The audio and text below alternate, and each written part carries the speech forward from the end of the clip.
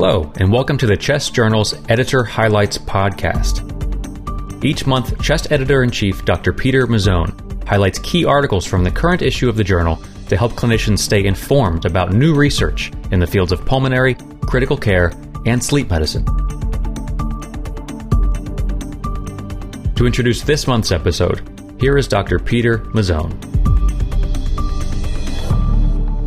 Thank you for tuning in to the Editor's Highlight podcast for the April issue of the journal Chest. We have a great lineup of original research and review articles in this month's issue.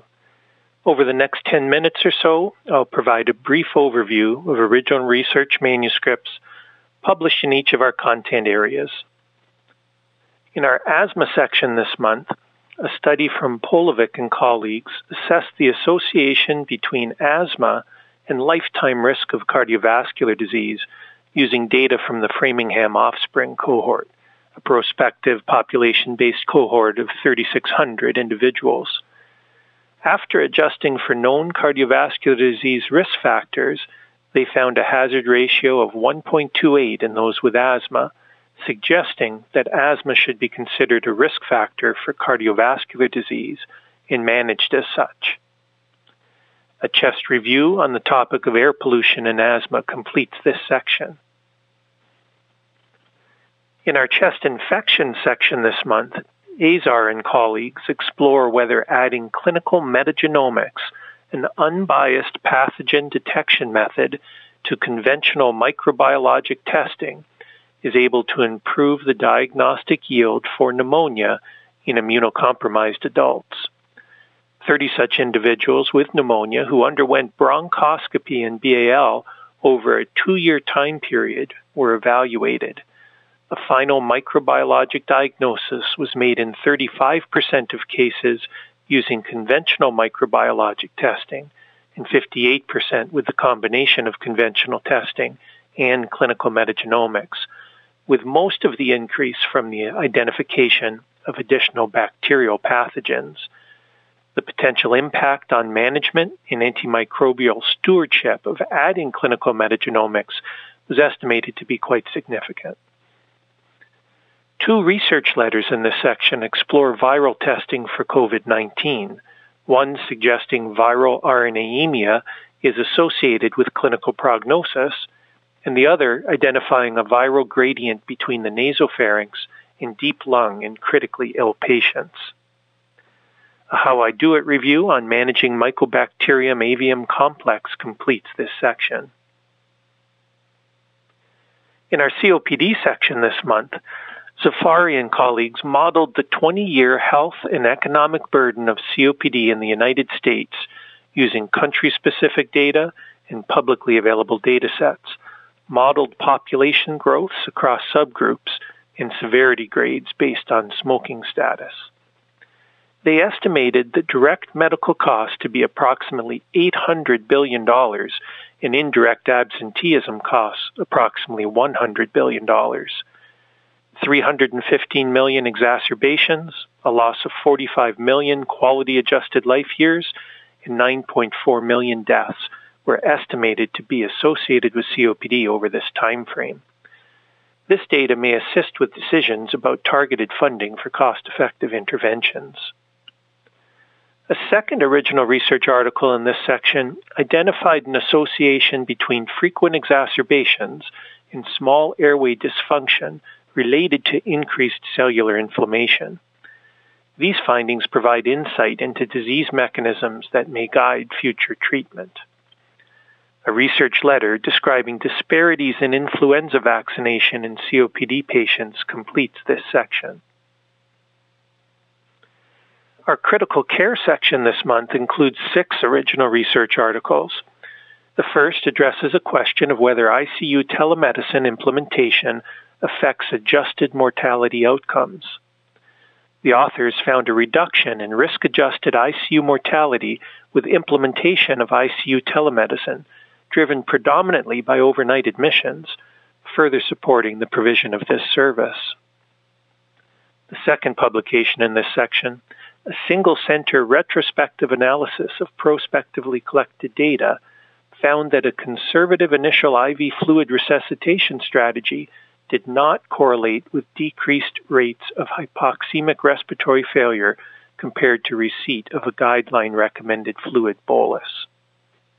The third, a study assessing the comparative effectiveness of atrial fibrillation medications on heart rate control in critically ill patients with sepsis and atrial fibrillation, found that beta blocker treatment was associated with improved heart rate control at 1 hour, but similar control at 6 hours compared to other atrial fibrillation medications. Shifting gears, the fourth article in this section found that individuals with cardiogenic shock and non-ST elevation MI or left bundle branch block MI presentations had more cardiac risk factors than those with ST elevation MI, but the ECG presentation was not an independent risk factor for mortality and did not modify treatment effect. The fifth study in this section is a non-inferiority randomized clinical trial assessing the feasibility of applying a PSI during pressure support ventilation in those with acute hypoxemic respiratory failure. They found that it was feasible to apply the PSI and that this led to improvement in oxygenation, tidal volume, respiratory rate, and minute ventilation. The final publication in this section was a retrospective analysis of the National Center for Health Statistics nationwide mortality data that showed acute respiratory failure-related mortality increased annually from 2014 through 2018 across subgroups of age, sex, race or ethnicity, urbanization status, and geographical region. This information may guide priorities for research, clinical care, and policy. A How I Do It review on dosing IV fluids in early septic shock, and a special feature article on coping during the COVID-19 pandemic complete this section. Our diffuse lung disease section this month includes a study by King and colleagues that aimed to identify the relationship between anticoagulation and outcomes in patients with ILD from the Pulmonary Fibrosis Foundation patient registry. The authors found that the need for anticoagulation was associated with an increased risk for death or transplant in patients with ILD, with the association robust to adjustment for confounding factors in those receiving warfarin, but not those receiving a direct oral anticoagulant. This finding supports additional research assessing the choice of anticoagulant in individuals with ILD. A second study in this section determined the essential components of an ILD clinic from the perspective of physician experts, patients, and caregivers. Items in 4 categories: members, infrastructure, resources, and a multidisciplinary conference achieve consensus as essential to an ILD clinic, while patients and caregivers identified 3 major themes: comprehensive patient-centered medical care, expanded access to care, and comprehensive support for living and coping with ILD. These practical results provide guidance for the development or improvement of ILD clinics. In our education and clinical practice section this month, a study by Wong and colleagues assessed whether positive airway pressure therapy administered through an oronasal mask leads to communication impairment, and if a communication device could lessen the impairment. In this randomized controlled trial, the authors found that word and sentence intelligibility decreased by more than 50% with PAP use. Use of the communication device substantially improved communication intelligibility and comfort with the PAP device. This is an exciting advance for those requiring PAP therapy. A second study published in this section described the rate and presentation of pneumothorax in a cohort of Duchenne muscular dystrophy patients requiring prolonged ventilatory support, and the potential role of CT imaging in identifying risk factors. This section also contains research letters assessing aerosol generation during pulmonary function testing and cardiopulmonary exercise, and chest reviews on telehealth and leading through change. In our pulmonary and cardiovascular section, a study by Vanderbruggen and colleagues assesses the predictive value of non-invasive parameters, including cardiac MRI findings, in idiopathic pulmonary arterial hypertension. Prognostic models were developed based on clinical variables and/or hemodynamic and imaging parameters. Models that combined clinical and MRI or right heart cath parameters obtained at baseline performed similarly, while changes in MRI parameters at 1 year had additional prognostic value. This identifies another tool that can be used to assist with prognostication for patients with idiopathic pulmonary arterial hypertension. A second study published in this section used the Department of Veteran Affairs Clinical Assessment Reporting and Tracking database to assess the relationship between the use of RAS inhibitors, both ACE inhibitors and angiotensin receptor blockers, and survival in patients with pulmonary hypertension of any cause. They found a lower mortality in those receiving an ACE inhibitor or ARB across pulmonary hypertension phenotypes. This may lead to further evaluation of the role of these drugs in treating pulmonary hypertension patients.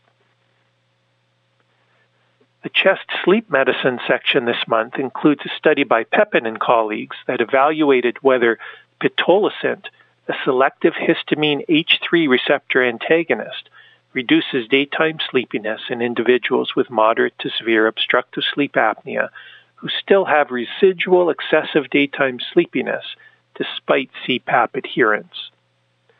In this multi-center, double-blind, randomized, placebo-controlled trial, the authors reported significant improvement in the Epworth Sleepiness Score without significant safety concerns when pitolisant was added to CPAP therapy. This result identifies a new treatment option for this patient group. A second study in this section identified an association between sleep study-derived circulation time and both cardiovascular and all-cause mortality in an older male cohort, suggesting that this measure could be a marker of subclinical cardiovascular disease in patients with sleep-disordered breathing. Our thoracic oncology content area includes a few impactful studies this month. In the first, the authors performed a retrospective analysis of nearly 170,000 patients in the National Cancer Database who underwent resection for non-small cell lung cancer to determine how reversible differences in the quality of care contribute to institutional-level disparities in survival. They found that differences in the quality of surgical resection and postoperative care accounted for 11 to 25% of institutional survival disparities. Addressing these readily correctable processes could lead to improved outcomes for early-stage lung cancer patients.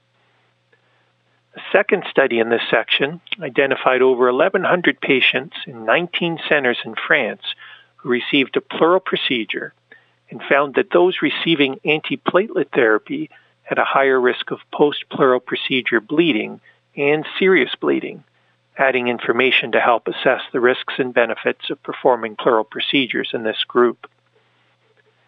A final study in this section found a very low risk of Hilar N3 disease identified during EBUS staging bronchoscopy in those with negative PET imaging findings in the Hilar N3 station, unless PET imaging was positive in the mediastinal N3 stations. This may help guide the need to sample the Hilar N3 station in these patients. Finally, I encourage you to take a look at a fascinating review on race correction and spirometry in our Humanities and Chest Medicine series. Our case series publications for the month provide novel and educational cases to test your clinical skills. I hope you enjoy reading all of the high-quality content available in this month's issue of Chest.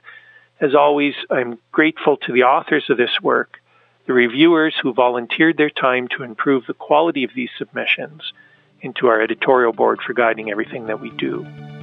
Until next month, I hope you enjoy the April issue. Thanks for listening to the Chest Journal's Editor Highlights podcast. You can find the articles mentioned in this podcast and more on chestjournal.org. And if you're looking for more context and commentary on articles in the current issue, please check out the original Chest Journal podcast, which features in-depth discussions with the authors themselves. We'll be back again with more Editor's Highlights next month.